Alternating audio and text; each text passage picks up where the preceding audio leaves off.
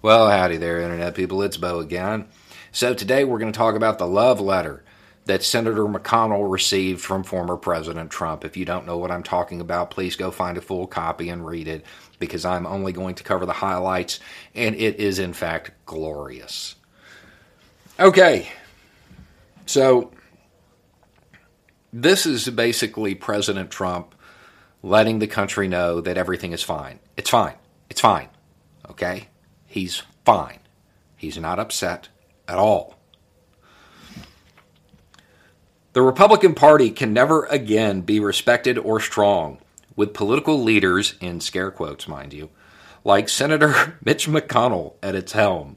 McConnell's dedication to business as usual status quo policies, together with his lack of political insight, wisdom, skill, and personality, has rapidly driven him from Senate Majority Leader to Minority Leader.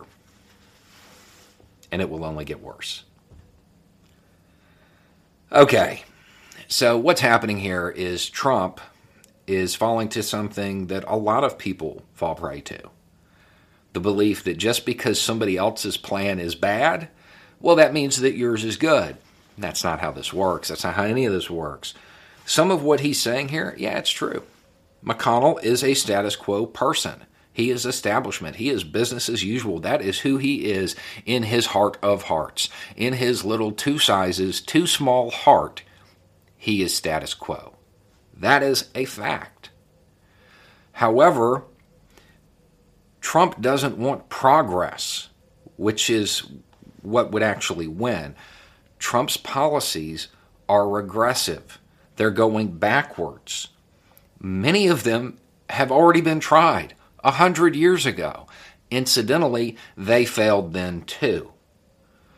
They're not, just because McConnell is status quo doesn't mean that Trump's platforms or policies are good. It goes on. This is actually my favorite part. Mitch is a dour, sullen, and unsmiling political hack. And if Republicans senators are going to stay with him, they will not win again.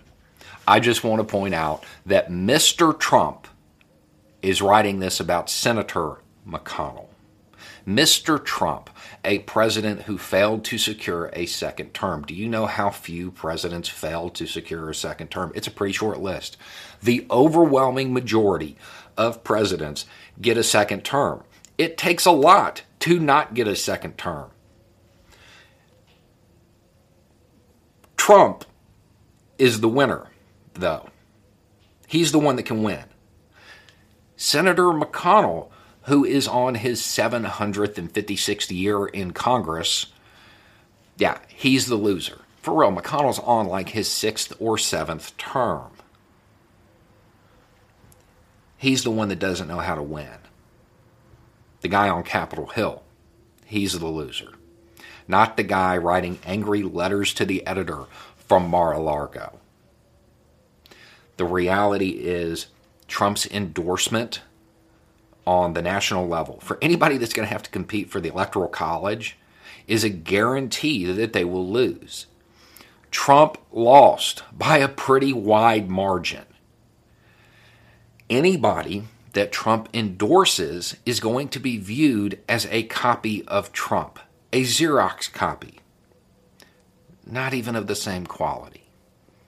Just somebody following on somebody who lost, a president who was unable to secure a second term.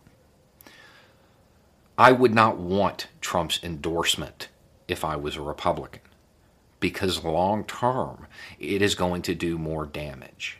Because you will forever be linked with him, with his failed policies, with a twice impeached, one-term president. Anyway, it's just a thought. Y'all have a good day.